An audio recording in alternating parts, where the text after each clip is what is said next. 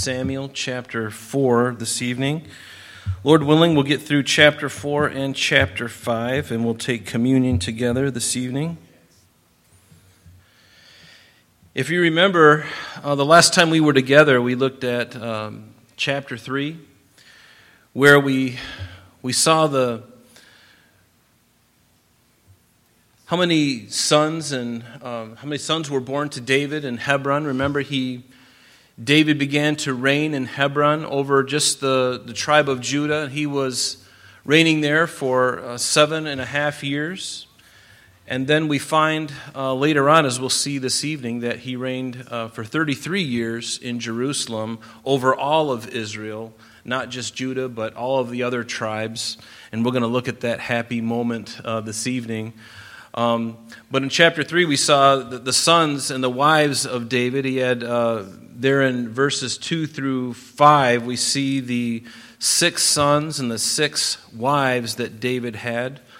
And then we also see Abner, who was actually the commander of Saul's army, being an opportunist and desiring to bring all of Israel to David. And I believe Abner knew that David would ultimately reign over all of Israel. And so after Saul's death, and we're going to see tonight that, and after his own death, we're going to see Ishbosheth, who was the king really over the tribe of Israel after Saul's death, very briefly, that the whole kingdom of Saul just begins to collapse. And as that happens, David's kingdom is growing stronger and stronger. And I don't think it's any mistake that we have the sons listed there in verses 2 through 5 of chapter 3. And then we see the subterfuge of Joab as he goes and he murders Abner. Remember, Joab is the nephew of David. And so these men were related. And Joab, unfortunately, had a very different heart than David. David was a very merciful, very gracious man. And we see Joab being really actually, I think I misspoke there. David is a very gracious man, very compassionate, but his nephew, Joab, was not really of the same ilk. He was not of the same heart as David was. And we find that he murders Abner. And he murders Abner, who was on Saul's side, because Abner, if you remember, had killed Joab's youngest brother, Asahel, as Asahel was chasing Joab, this very seasoned warrior. And so Joab gets his revenge by killing Abner. And certainly that wasn't David's heart for Joab to kill Abner. Joab didn't desire for this to happen. But Joab took matters into his own hands. And David basically curses Joab and his father's house as a result of his and his brother's Abishai, how they both killed this man, Abner. And then David mourns for Abner like one who is a best friend. And again, David was just a different type of guy than most people. Most people, when their enemies die, they rejoice, but David wasn't that kind. When Abner died, it wasn't a good memory for David.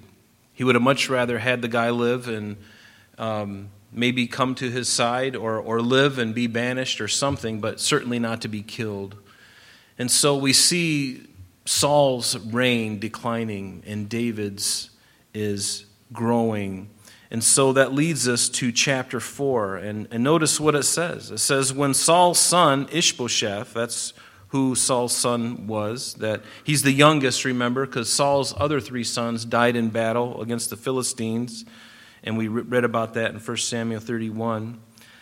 But when Saul's son heard that Abner had died in Hebron, that he was murdered actually, he lost heart, and all Israel was troubled. And this was a very difficult thing because Abner was really the power behind the throne of Ishbosheth. And so once he died, Ishbosheth realized he really didn't have a kingdom left because he was his general, in a sense, was murdered. And Ishbosheth, I'm sure, was very nervous, thinking that maybe he was going to be next. And he was next, but it wasn't because of David. David did not want Ishbosheth to die.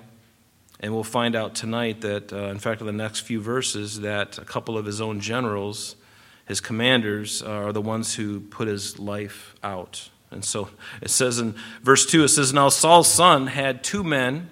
They were captains of troops. The name of the one was Baanah. His name means in affliction. And the name of the other, Rechab, his name means rider. And they were the sons of Rimmon the Beerothite of the children of Benjamin, for Beeroth also was part of the tribe of Benjamin." And if we were to look at a map just a little bit northwest of Jerusalem by a few miles would be this place called Beeroth, and it belonged to Benjamin.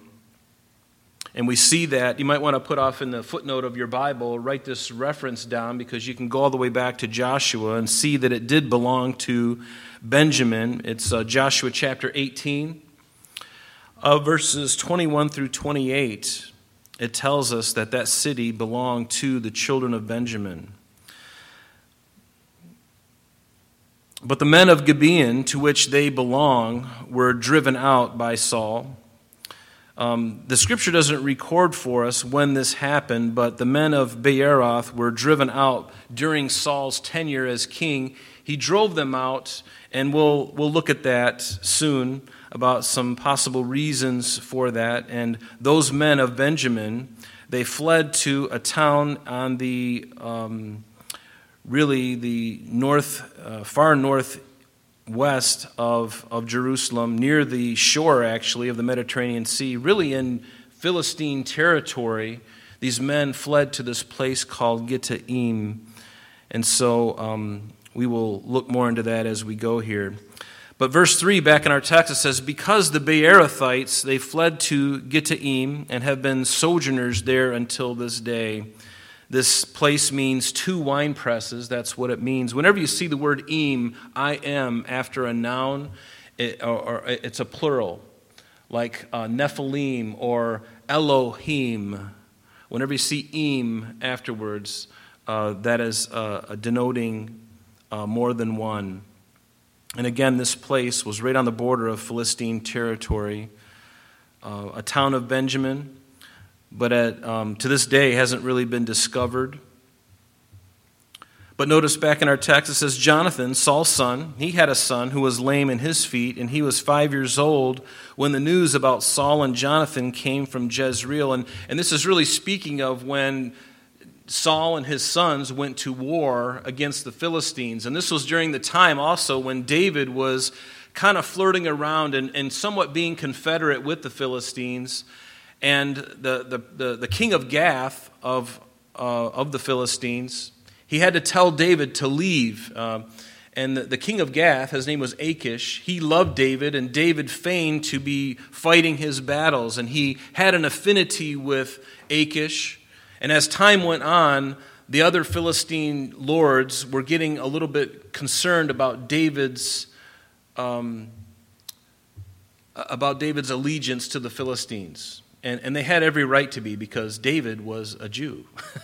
It's sort of like having a fox in the hen house, so to speak. And so they drove David down. Achish told him to leave. He says, "Go down to Ziklag, and I'll give you a piece of land there, and you and your men and your families can hang out there." And so that's exactly what David did. But it was during that time that the Philistines came against Israel, and David was down in Ziklag, down in the south, and Saul and his armies are fighting up there in the valley of Jezreel, up there by Megiddo and in that area. And this is the time when Saul lost his life, when the Philistines shot him with an arrow, or arrows, and killed him. And also 3 of his other sons, Jonathan, who was also David's best friend, he was killed in that battle, along with Abinadab and Melchishua.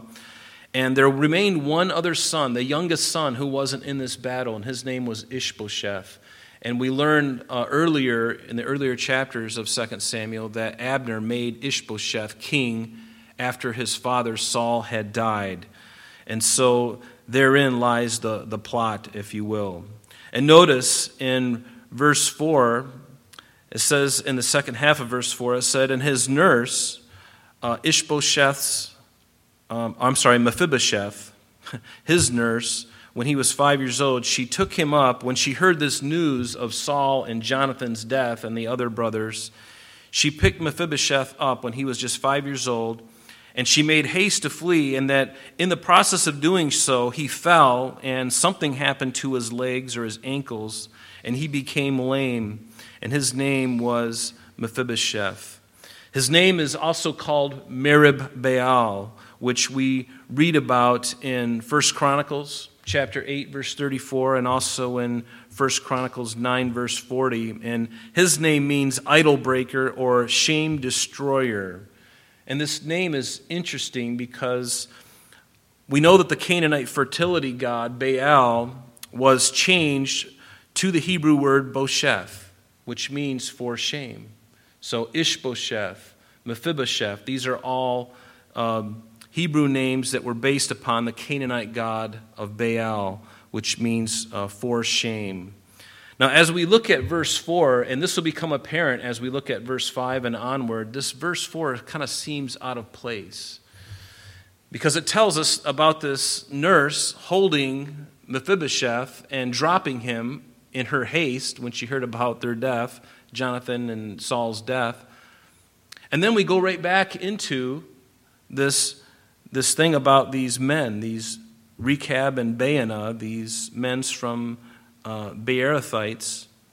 And it's almost like this verse 4, you might want to put an asterisk by it because it's kind of like a parenthesis, if you will. It's sort of like it's kind of getting us ready for something we're going to read a little bit later on in the book of 2 Samuel. In fact, you might want to put a little asterisk next to verse 4 and put chapter 9. Because then we're going to find out exactly what David did to Mephibosheth, Saul's sons, or Saul's grandson, really, Jonathan's son, Mephibosheth. We'll look at more of that as we get going. But it seems very out of place. And then it goes right back in verse 5. Then the sons of Rimmon, the Beerothite, Rechab, and Baanah, notice they set out and they came at about the heat of the day to the house of Ishbosheth, who was lying on his bed at noon. Normally around noon, men who are working in the fields in Israel at this time, very agricultural place, obviously, they take a nap. They have a siesta from like 12 until 3 o'clock at the hottest point of the day. Why would you want to be outside in the hottest point of the day? They would take a nap, and then around 3 o'clock or so, they would get up and they would continue the work when the sun was down a little bit and a little more bearable to work. And so here we have Ishbosheth, and he's located in this town of Mahanaim, or Mahanaim, depending on how you pronounce it. It's a capital, if you will, for Ishbosheth and Saul's group after Saul's death. And this town is actually along the Jabbok River, just east of the Jordan River. And it's a very treacherous place, a lot of mountains, a lot of ravines, deep ravines, a very good place if you're trying to hide and trying to fortify a fortress. It's very easily fortified naturally by all the rocks and the cliffs and the ravines and everything. And this is where Ishbosheth was. So these two men, these Beerothites, they come in the heat of the day, and it says in verse 6 that they came there all the way into the house as though they were going to get wheat. And you can almost tell how things are degrading for Ishbosheth at this point, how his kingdom is falling apart, because where are his bodyguards? I mean, granted, these two men were leaders of troops under Ishbosheth, but wasn't there somebody guarding the king? Didn't they find a little odd that they were coming in there? And how did they get into his bedroom without anybody noticing? And notice they stab him in the stomach, and then Rechab and Baanah, his brother, escaped. And it makes you wonder what might have been the motive for this. What was their motive in killing the man that they had been serving under? Well, certainly to save their own necks and hopefully to ingratiate themselves to David. These were the kind of men we call opportunists. When the tide begins to turn on one kingdom, they see another kingdom rising, and they're thinking, we can ingratiate ourselves to David. All we got to do is take out Ishbosheth. And that's exactly their mind frame, and that's exactly what they do. We'll see that as we go.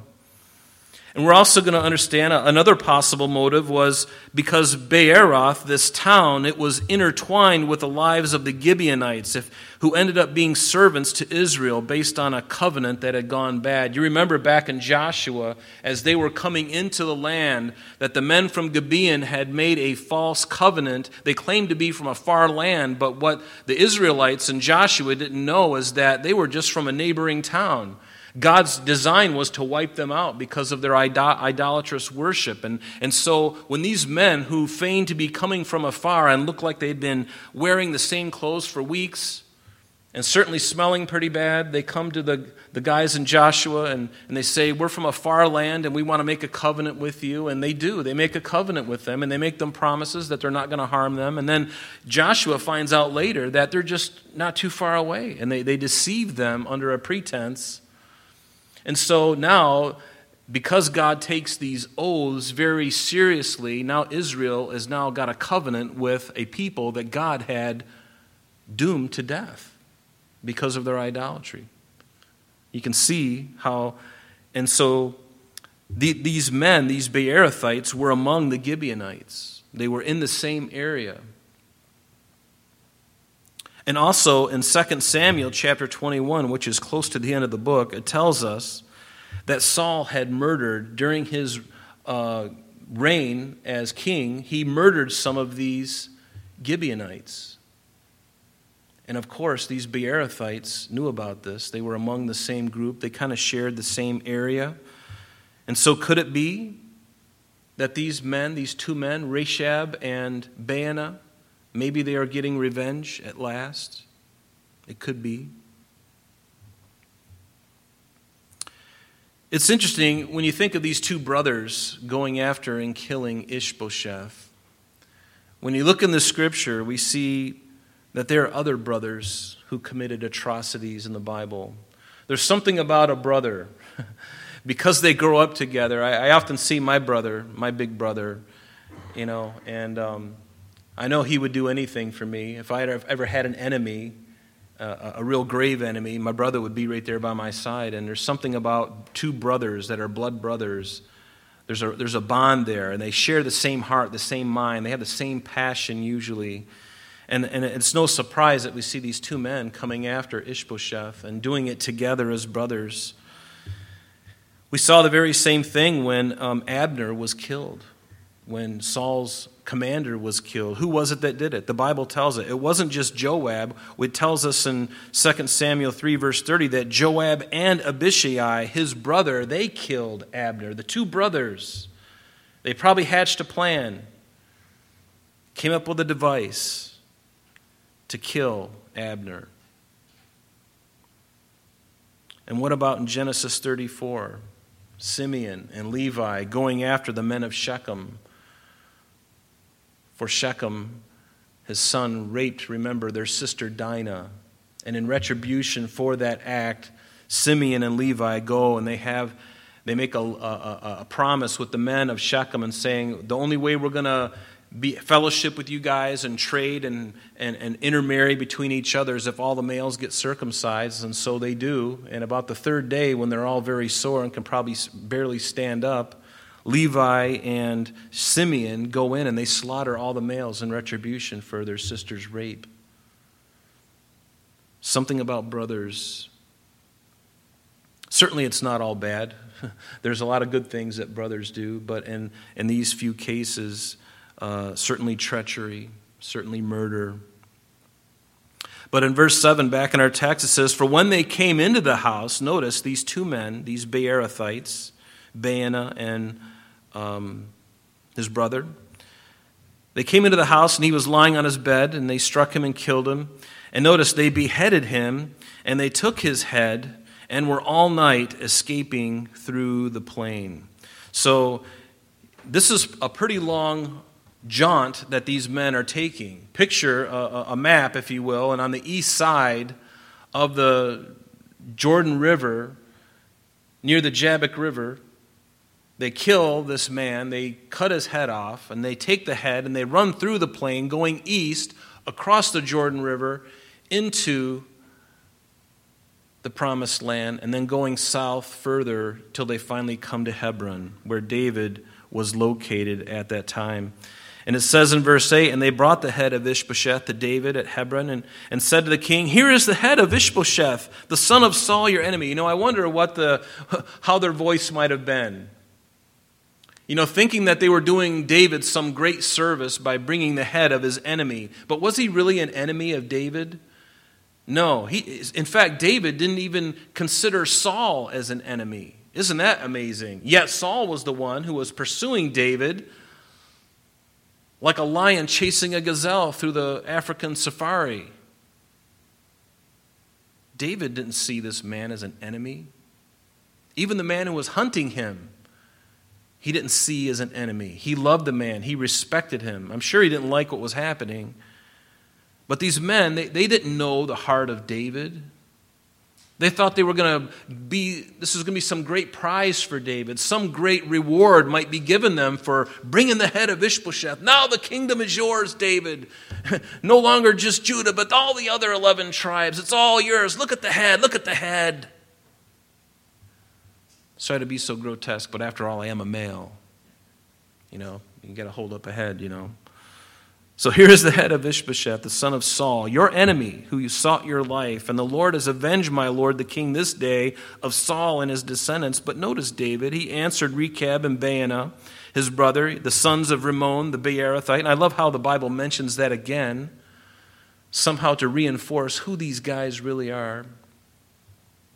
And he said to them, as the Lord lives, who has redeemed my life from all adversity. And I can almost...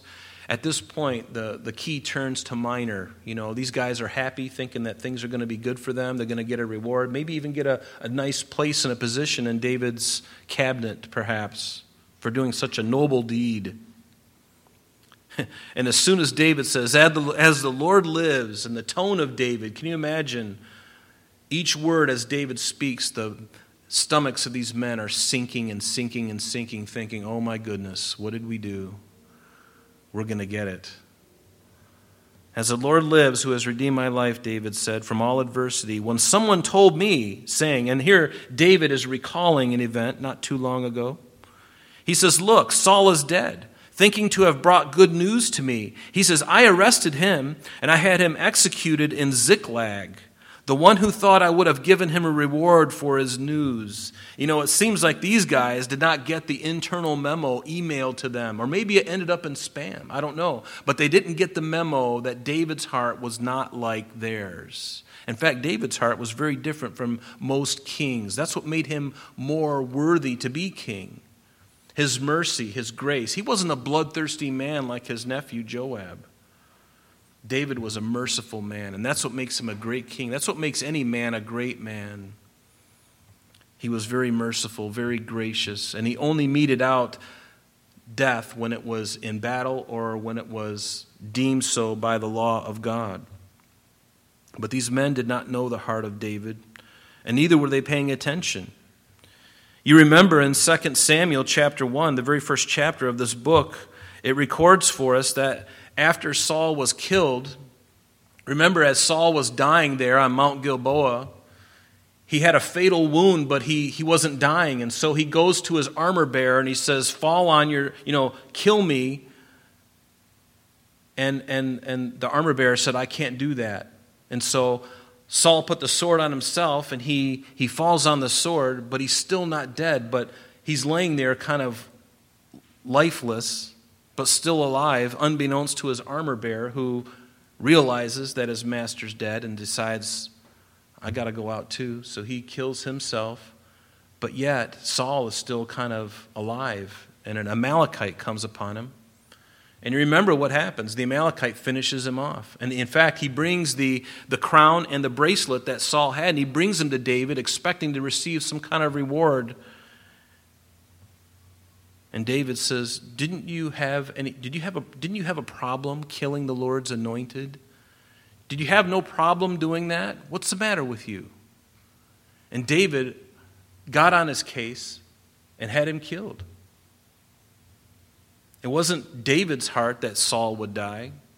David wasn't going to touch Saul. He wasn't going to touch anybody who didn't deserve death. He was going to leave that in the hands of the Lord.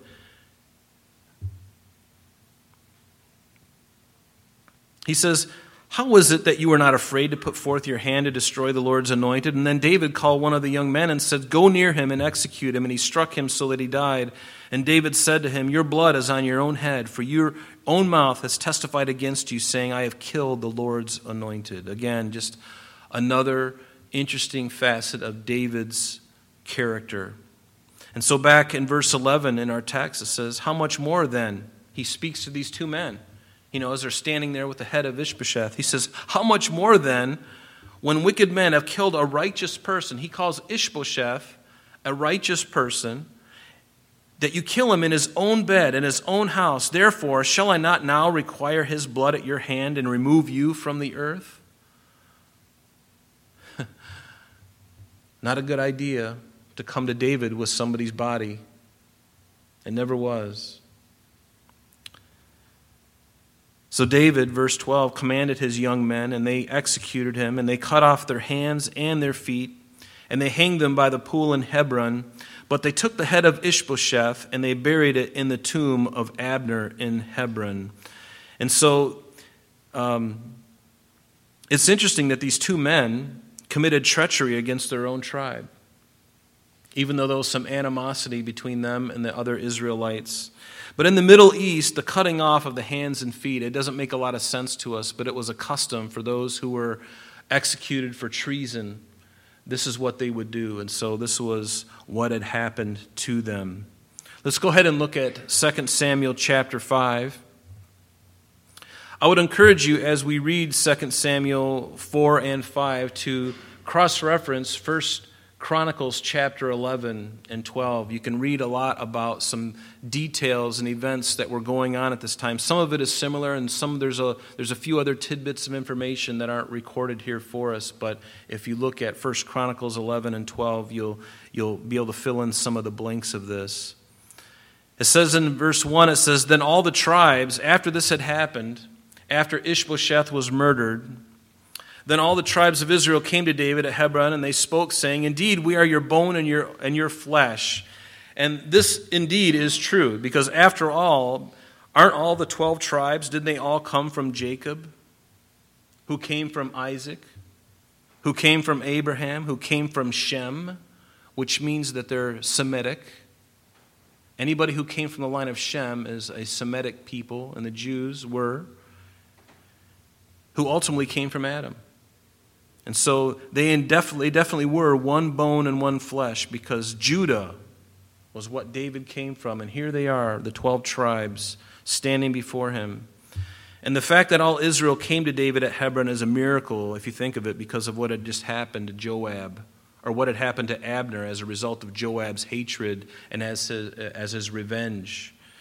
And we also see, it's a miracle too, because those two men come after Ishbosheth, and they kill Ishbosheth.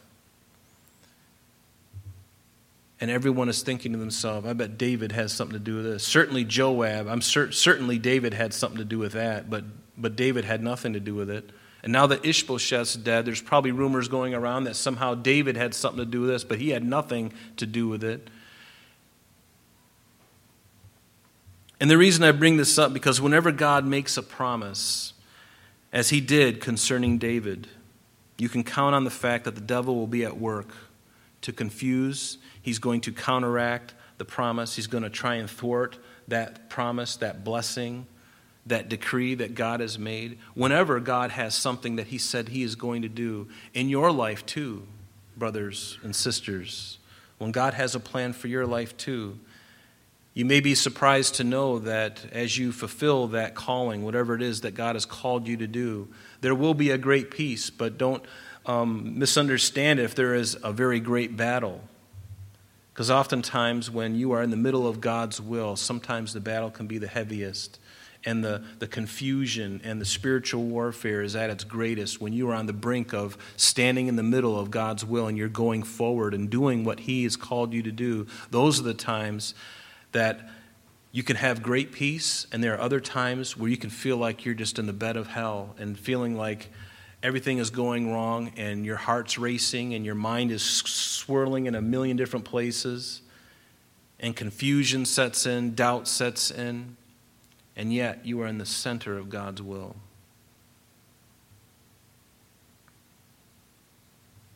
The devil would use this issue of vengeance in Joab's heart, certainly against Abner, and also the treachery of Ishbosheth's troop commanders to try and subvert what God had told that He was going to do concerning David, because God had spoken and said that He is going to have David be the king over all of Israel. He made that proclamation. We'll look at that tonight. And when God has spoken, you can bet all of hell is going to come after it and try to keep it from happening. Because if the devil can somehow keep David from being king over all of Israel, the devil will have claimed that he thwarted God's promise, thwarted God's will from being done. It's kind of a fool's errand if you think of it. Because if God's will is to have it done, guess what? It's going to be done. But see, the devil is not as smart as God. The devil is not as powerful as God. He's a created being. So God has a great advantage over the devil because God alone is omniscient. He's all-knowing. He's omnipotent. He's omnipresent. There's no other being in the universe, including Satan himself, that has none of those things. Those three qualities belong to God alone. His omniscience, His omnipotence, His omnipresence. No one else, no other being in the universe has those three. And wouldn't you say that that's a pretty good advantage? And so the devil only knows what God allows him to know. How frustrating it must be for him. But he knows the Scriptures. The devil knows the Scriptures perhaps better than you and I. He knew the promises that had been made long ago through Isaiah, through Malachi, that the Savior would come through the line of Judah. It would come specifically through the line of David. The devil knows this. And he tried everything he could to thwart that from happening, to try and keep it from happening, because then he could thwart, in his mind, he could thwart the will of God at that point. But how can you play chess with the one who's already checkmated you before the game has even begun, and that is God?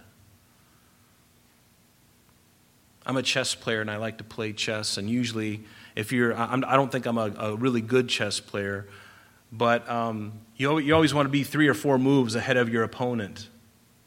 But God can look at the chessboard as it's already set up and go, I win. Go ahead and make your moves. I'm just telling you right now, you're checkmated. You can try the Queen's Gambit. You can do all the stuff that you want. I got it covered. In fact, I'll even blindfold myself. I'll turn away from the game and let you make a move, and I won't even look at the board. You can do all the moves, and I'll just tell you, move the knight to b4. Move the rook to, a6 or whatever, I'll just tell you the pieces. You move them.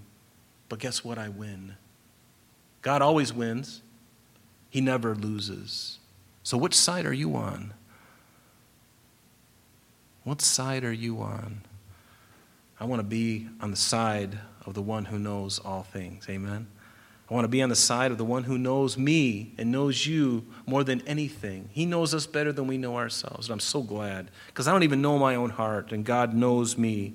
He knows the very words that I'm going to speak. He knows the words that you're going to speak tomorrow at noon. He can tell you right now, if he chooses to tell you exactly what you're going to be thinking at noon, right on the dot.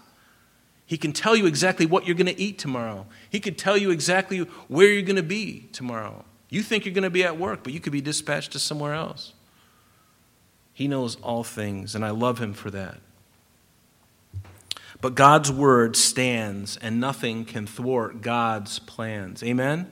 Nothing can thwart God's plans. In Lamentations 3:37, what does it say? Who is he who speaks and it comes to pass when the Lord has not commanded it? No one. When the Lord commands something, it gets done. It gets done. What about in Psalm 33, verses 8 through 11? Let all the earth fear the Lord. Let all the inhabitants of the world stand in awe of him, for he spoke and it was done. He commanded and it stood fast. The Lord brings the counsel of the nations to nothing. He makes the plans of the peoples of no effect. The counsel of the Lord stands forever, the plans of his heart to all generations. There is no one that can thwart the plan of God. Even the death of Abner and the death of Ishbosheth, which for all accounts, as you look at this, it doesn't look very good for David, because all of David's enemies on the other side are dropping dead one by murder. And do you think the people of Israel are going to be excited about that? Do you think they're not going to be thinking that David had something to do with this? It's making it now harder for him to get into the place that God had foreordained for him to be in. Does that make sense? He's got a lot of enemies.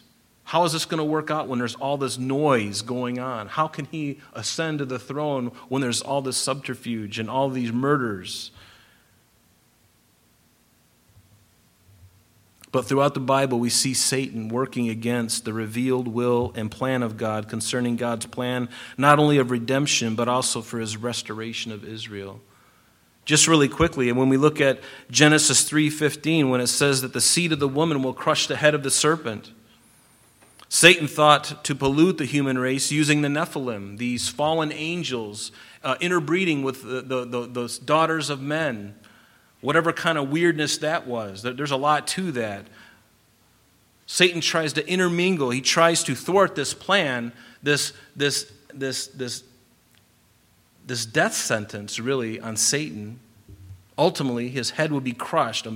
He would be crushed by the seed of the woman. Who is that seed of the woman? It's Jesus Christ. He's ultimately victorious over Satan. But that doesn't stop Satan to try and pollute the human race, to keep Jesus from coming, to keep Jesus from doing what God had said that he was going to do. He would also seek to subvert the line through Rahab the harlot and Ruth the Moabitess and even Bathsheba, these three women who were either a prostitute or a woman who was a Gentile or one caught in adultery. These three women in the line of Jesus, oh yes, it's written for us in Matthew chapter 1. God used that, and the devil's going, oh, you can't do that. If he's the Son of God, you can't have that kind of thing happening. And God goes, watch me. Watch me do it. Sit back and read it and weep. Read it and weep. And when Jesus was born, who was it that came after? Again, Satan trying to thwart the plan of God. Who was it that was coming after Jesus? He wasn't even 2 years old yet, and Herod the Great had ordered that all the infants from 2 years old and younger would all be slaughtered, hoping to catch this one who was going to be born, the Messiah. The devil working through Herod the Great to thwart the plan of God. But was God's plan thwarted? It wasn't. How can you play chess with the chess master? Impossible. Jesus said this of Satan, that he was a murderer from the beginning, that he's a liar and the father of it. And Peter tells us to be sober and be vigilant, because your adversary, the devil, walks about like a roaring lion, seeking whom he may devour. And Paul tells us in 2 Corinthians chapter 2, he says, to not let Satan take advantage of us, for we are not ignorant of his devices. Just like David, we too have to be cognizant of these things of the devil trying to subvert God's plan in your life, in the lives of your brothers and sisters. But again, we need to understand that when God is moving and his will and his word is coming to fruition, there will be deception and there's going to be confusion.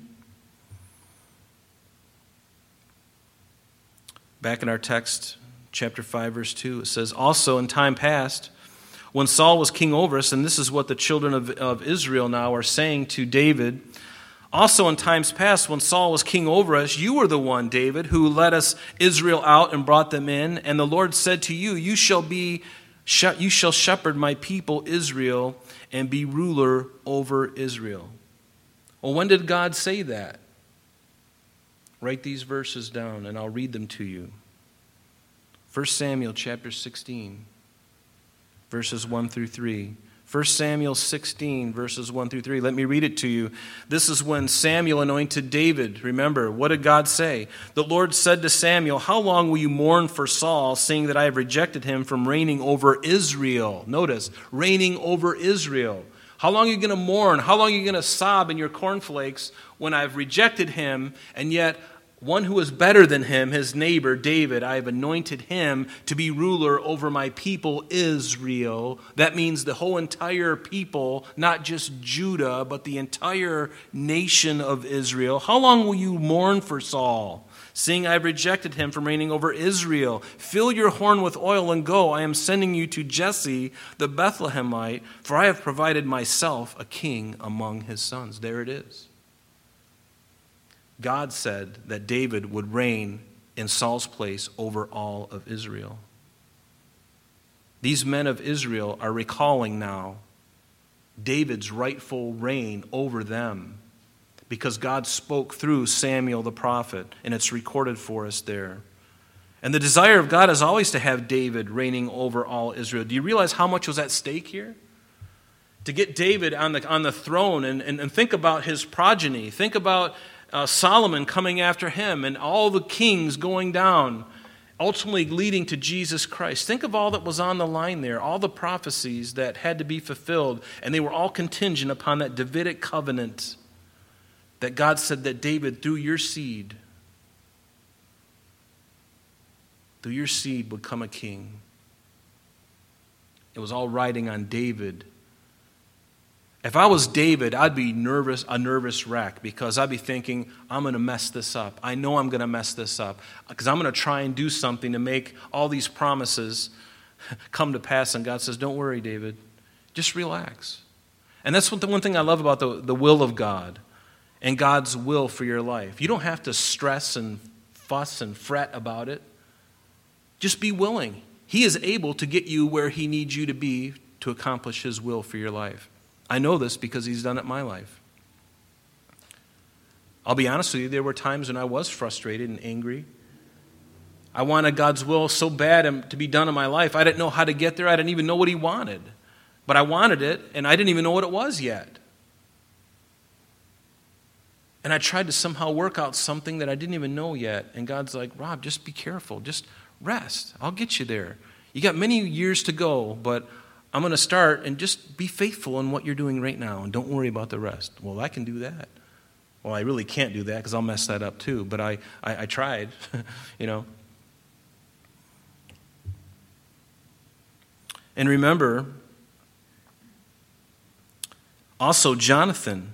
The Lord spoke through Jonathan as David was on the run when Saul was chasing him. There was a time that Jonathan met David in the wilderness of, I believe it was the wilderness of Zin, that Jonathan met up with David to refresh him, to encourage him. And it says in 1 Samuel 23, verse 16, it says, Jonathan, Saul's son, arose. He went to David in the woods and strengthened his hand in God. And he said to him, and notice what God spoke through Jonathan to encourage David at this very pivotal time in his life. God speaking through Jonathan said to him, do not fear, for the hand of my Saul, my father, shall not find you. You shall be king over Israel, and I shall be next to you. Even my father Saul knows that. What an amazing thing. What an amazing encouragement. The word of God being spoken through this young man whom David had this great friendship with. And God used even Jonathan to say, David, you are going to be the king of Israel. My father's the king right now, but it's not going to last. I know it's you. I know it's you. God's going to do it. Hang in there. Be encouraged. Do you need encouragement tonight? You better raise your hand. Because I need encouragement. We all need encouragement, don't we? Be an encourager. Be an encourager to people around you. Love on them and encourage them in the things of God. And hold your comments and your nasty thoughts to yourself. Take them to the Lord and say and deal with it at the cross. And speak good things, kind things to your brothers and sisters in Christ. Encourage them in the Lord. And only speak a word of correction when the Lord has given you permission.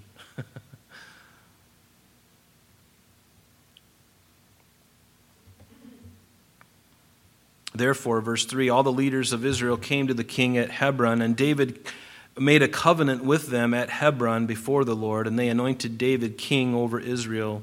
It's funny, he's been anointed 3 times, once by Samuel in chapter 16 of 1 Samuel.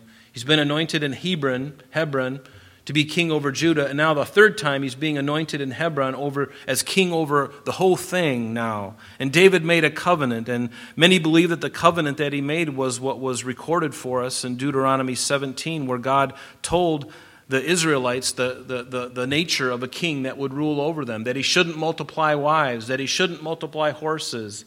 And yet we see David doing the exact opposite. Actually, David wasn't so bad. He had multiple wives, but a son, oh my goodness, not only had 700 wives and 300 concubines, but he also multiplied horses to himself.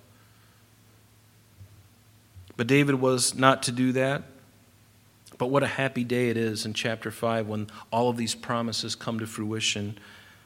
For David, it's been a very long, difficult, painful road. Have you had a promise of God that God has given you, and it's taken years and perhaps even decades, and finally it comes to fruition? And what a joyful thing that is. I've experienced that myself. Not even knowing how to accomplish it. Lord, I can't do this. I don't even know what to do. And again, he's saying, don't worry. I can take care of it. I'm bigger than you, Rob. Yeah, I'm really glad. Because left to my own devices, I would make a mess of things. And David spent years, and God was preparing him during those years. And you've heard me say this before, but oftentimes the greater the work the Lord desires to do in a man or woman, the greater the preparation that is needed. Sometimes it's years. He prepared Moses for 40 years in the desert, unlearning the 40 years of everything he learned when he was Mr. Fancy Pants in Egypt.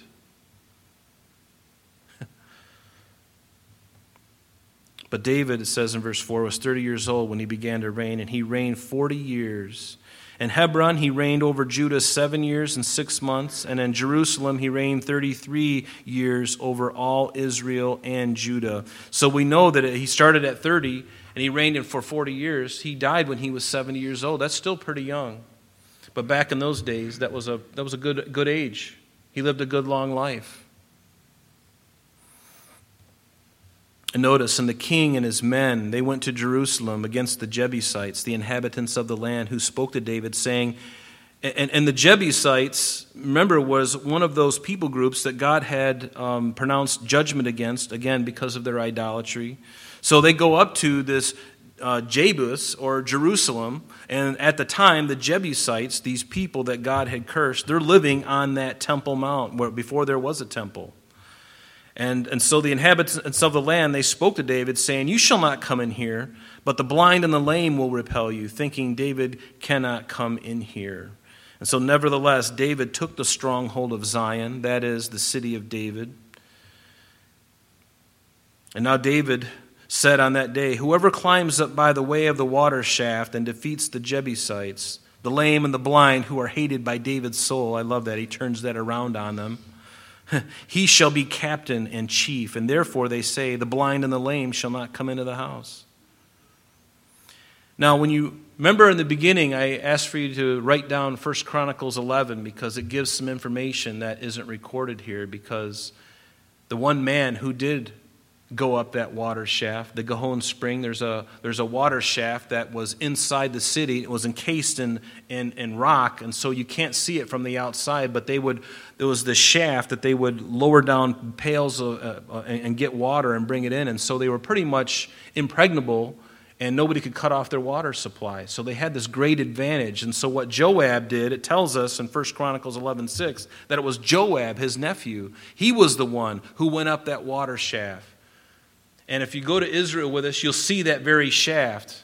Because Charles Warren, back in 1867, he found this shaft where David's nephew had gotten up. And there's just enough room for a person to where you could probably shimmy up the thing little by little and put your feet against the wall and shimmy up and put your feet up, and you could get through it that way without even a rope. And Joab got into the city, and he became captain. and chief. And so that's what happened. So why did David attack the Jebusites? It seems like it was an unprovoked attack, but it really wasn't. God had given them into the hand of Israel long ago. They were doomed to destruction, again, because of their idolatry. And it tells us that in Deuteronomy chapter 20, that these were one of the 7 nations that God had told the Israelites to go in and kill all of them, to get rid of all of them, to purge the land from them. It says in Deuteronomy 20, verse 16, "But the cities of these peoples, which the Lord your God gives you as an inheritance, you shall let nothing that breathes remain alive, but you shall utterly destroy them." And he lists them: the Hittite, the Amorite, the Canaanite, the Perizzite, the Hivite, and the Jebusite, just as the Lord your God has commanded you, lest they teach you to do according to all their abominations which they have done for their gods, and you sin against the Lord your God. And that's what they were supposed to do. They weren't really faithful at it. And that's partly why Israel, the nation of Israel, got in such trouble. But back in our text in verse 9, it says, "Then David dwelt in the stronghold, and he called it the city of David. And David built all around from the Millo and inward." The Millo was a landfill, basically. And so David rebuilt the city, and he called it Zion, which means monument or fortress. It was the city of David. So verse 10, it says, "David went on and became great, and the Lord God of hosts was with him. And then Hiram, king of Tyre, sent messengers to David, and cedar trees, and carpenters, and masons, and they built David a house."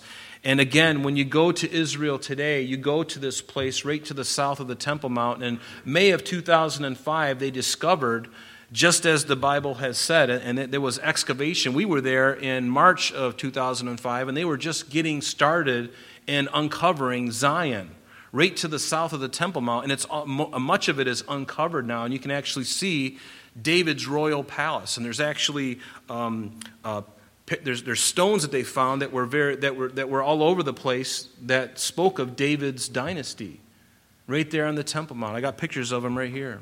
Got a video of it, which I didn't have time to get it ready for you. So Hiram, king of Tyre, him and David, and actually David's son Solomon, they had this relationship together. And Hiram would send cedar trees and carpenters and masons, and they built David a house. And so David, verse 12, knew that the Lord had established him as king over Israel, and that he had exalted his kingdom for the sake of his people Israel. And David took more concubines and wives from Jerusalem after he had come from Hebron. Also more sons and daughters were born to David. Does that sound like a good thing? It was very customary for kings to do that. But the Bible tells us in Deuteronomy, we looked at it a little earlier. We referenced it. It wasn't a good idea. God didn't want them to have multiple wives. It always creates problems. Didn't he say, "And the 2 shall become one"? Not, "and the 24 shall become one," or "the 1,000 shall become one"? No, the 2 shall become one. God always meant for one man and one woman, not a man and a man or a woman and a woman, but a man and a woman. That was his design. He defined marriage. It's up for us to obey that command. Amen? He says, "Now these are the names of those who were born to him in Jerusalem: Shammua, Shobab, Nathan, and Solomon is the most prominent of these, obviously. Ibhar, Elishua, Nepheg, Japhiah, Elishama, Eliada, and Eliphalet." And again, and these were different from the wives that he had in Hebron.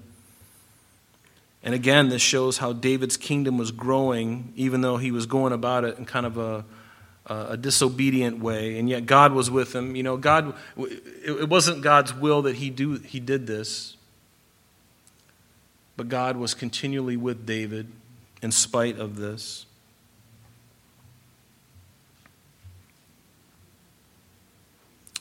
So verse 17, it says that when the Philistines heard that they had anointed David king over Israel. Now, David had been confederate with the Philistines, remember, with king of Achish of Gath. David was among their army just, a few years prior to this. And now they find out that he's king over all of Israel. So now he's got a problem. Now they're all going to come after him. You double-crossing traitor. You lied to us. And Achish, I can imagine, is going, David, you were like a brother. You're like a son to me. I loved you. I gave you, I would have, And David all the time is playing him like a violin in that time in his life, which I'm sure David regretted. A time in David's life that he would like to erase, I'm sure. But a time that we can all relate to when we're in fear and in a great strait, running and scared and forgetting the promises of God, forgetting that God is on the throne. And David was in that strait. For a period of time, he kind of lost his mind, lost his bearings. This man who took down Goliath and yet struggled to maintain a consistent witness. So the Philistines also went and they deployed themselves in the Valley of Rephaim. The Valley of Rephaim is just southwest of Jerusalem. And so notice, David inquired of the Lord. Underline that, because the last time we see David speaking of him inquiring of the Lord was in the 2nd chapter, in the very first verse of this book. But prior to that, the last time we heard David inquiring of the Lord was after the Amalekites had come and taken his wives and from Ziklag, and remember, burned the city with fire and took all the men and all the wives and all the kids, just took them captive. And that was really the turning point in David's career, when he was losing his mind and he was confederate with the Philistines. And finally, after that event in Ziklag, when the Amalekites took his family and his men, all of his men, they took all their families, all their wives, their kids, took them captive. At that point, David says, you know what, I've had it. And in chapter 30 of 1 Samuel, verse 8, it says that he inquired of the Lord, should I go and recover all that they have taken, Lord, these Amalekites? And the Lord says, yes. You go after them, and guess what, David? You're going to recover everything. You're going to recover everything, because he inquired of the Lord. I love that. Do you inquire of the Lord often? It's important for us to inquire of the Lord. Inquire of the Lord. He knows all things. He can do things that you and I cannot do. He can do things that are impossible. When we come to the end of ourselves, that's when God begins. He can do the impossible, and he does. He does the impossible. So David, verse 20, went to Baal Perazim, and David defeated them there, and he said, the Lord has broken through my enemies before me like a breakthrough of water, and therefore he called the name of that place Baal Perazim. And they left their images there, and David and his men carried them away. These are the little gods that the Philistines would worship. They would carry their gods into battle with them. And you know where they learned that from? The pagans around them? The other pagans? No, they learned it from the children of God. They learned it from Israel, remember? In 1 Samuel chapter 4 and 5, what did the Israelites do when they found the Philistines were coming? What did Saul do?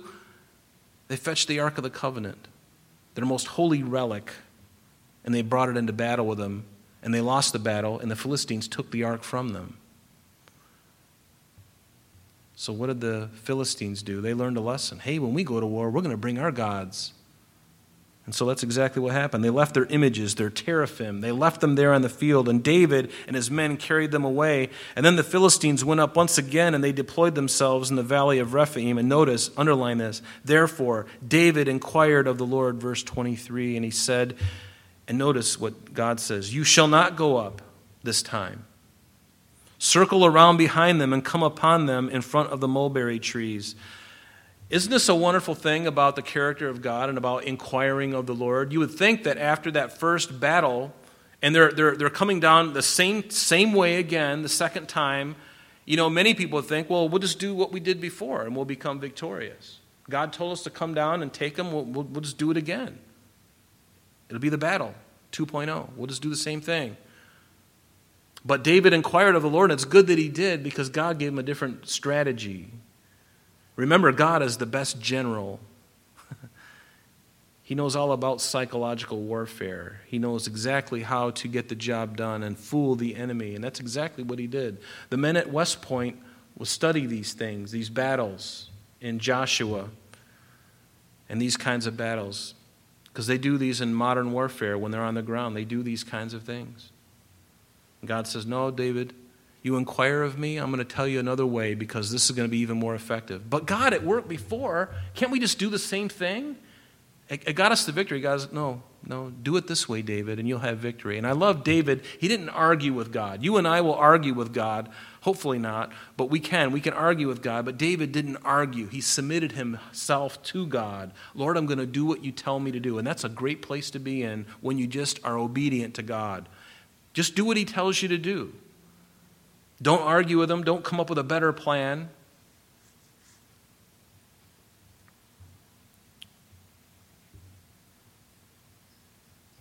So David inquired of the Lord, and he said, you shall not go up. Circle around behind them this time and come upon them in front of the mulberry trees. And it shall be, David, when you hear the sound, this is sort of like a little signal that God has given him. When you hear the sound of marching in the tops of the mulberry trees, then you shall advance quickly, for then the Lord will go out before you to strike the camp of the Philistines. And David did so, notice, as the Lord commanded him. And see, that's why, and he drove back the Philistines from Geba as far as Gezer, because he obeyed the Lord. He just did what the Lord told him to do. Success is always obeying the Lord. Amen? Success is obeying God, even if it doesn't look right, even if it doesn't feel right, even if everything within you is saying, go this different path, and God's saying, no, I want you to do this. And you do that one thing, you are going to be successful. Because you plus God, you can accomplish anything. But when you, in your own heart, have your own will set, your own designs, you're going to be all alone, and you're going to be in deep trouble. So there's a great lesson here, obviously, right? Inquire of the Lord. Be dependent upon the Lord. And, as you read the Scripture, and if Gina could come up, we're going to take communion together. But, as you read the Scripture, folks, read it with the intent of not just listening to it and thinking it's for somebody else. Read it for you. Read it for you. Say, Lord, this passage that I read today, can you bring this to life to me today? Can you create some circumstance where that this will put life into it, Lord? And Lord, help me to be listening and watching so that when you do these things, I will learn your word, and I will learn to be obedient to your word. How many of you want to be obedient to the Lord? We all do, don't we? Let's listen to his word. Read it and listen. Amen? Amen. And as we take the bread and the cup this evening, we know that we do this in remembrance of what Jesus did on the cross. As Jesus told his disciples as they were taking the Passover and enjoying the Passover meal that last night before he was taken and crucified. Remember, he did something that had never been done in a Passover, and that was he took the bread and he broke it. And he said, this is my body broken for you. And he says, take it and eat it. And as we're going to see this Sunday morning, Jesus said, I am the bread of life. When we believe in him and when we take him in, it's more than food for us. It's the very life of God. And there's nothing magical about these wafers. There's nothing magical about this cup that we drink. It's a reminder of what Jesus has done. And we do this until he returns. We remember his death until he returns by taking this. And we gladly do it because only the blood of Christ has set me free. Only the blood of Christ is able to take my sin and wash it away. Only the blood of Christ can make me whiter than snow. Amen? And so let's take the bread. And remember that same night he took the cup and he said, this is the blood, the cup of the blood of the New Testament. And a testament is something that is given when somebody has already passed away. In fact, a testament is not even in legal action until after the death of the testator. And yet Jesus could say very confidently that night, hours before he would be crucified, that this is the blood of the new covenant. This is symbolic of his blood. And he said, do this as often as you can in remembrance of me. So let's partake.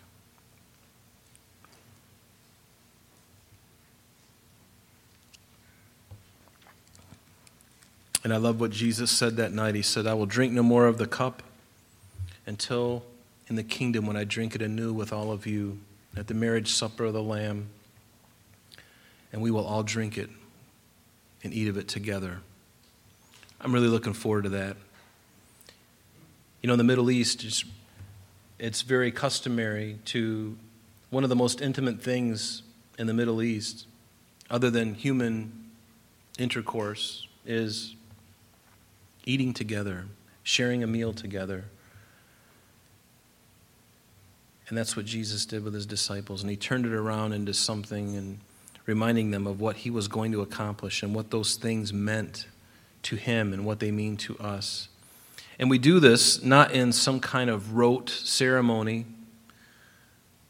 We do this to remember. And how could we forget, really? But yet, it does remind us of what he has done for us. Never forget the simplicity of that one sacrifice. Only Jesus could do that. And so let's stand and pray. Father, we thank you, Lord, that you died for the sin of the world, and you died for each one of us, Lord, for our sins. Not only for the sins of the things that we've done in the past, but the sins that we've committed even this day, whether in thought and deed or in whatever, Lord. And we know that you've forgiven us too, Lord, and help us to confess those sins as we do them, Lord, even for future sins, Lord. The blood of Christ has covered us. And Lord, we have the provision, Lord, to call upon you, and you will never look upon them again. Lord, what greater assurance can anybody have on this earth than to know that their sins have been paid for? And that's why we do this as often as we will. And so, Lord, we thank you for meeting with us tonight. Bless our day tomorrow, Lord, and awake us early that we might spend time with you in the morning and throughout the day, and whenever it is that we have that time just to escape the world and hide somewhere and pray and read. Lord, change us. Continue to change us and remove any fear from our hearts as the world around us gets even scarier and weirder, Father. Help us to be the most sane, the most level-headed people on the planet, because we trust in the one who knows tomorrow and the day after tomorrow. And you've told us these things in advance. So we love you and we thank you and praise you. In Jesus' name we pray. And everyone said, amen. Amen. Amen. God bless you.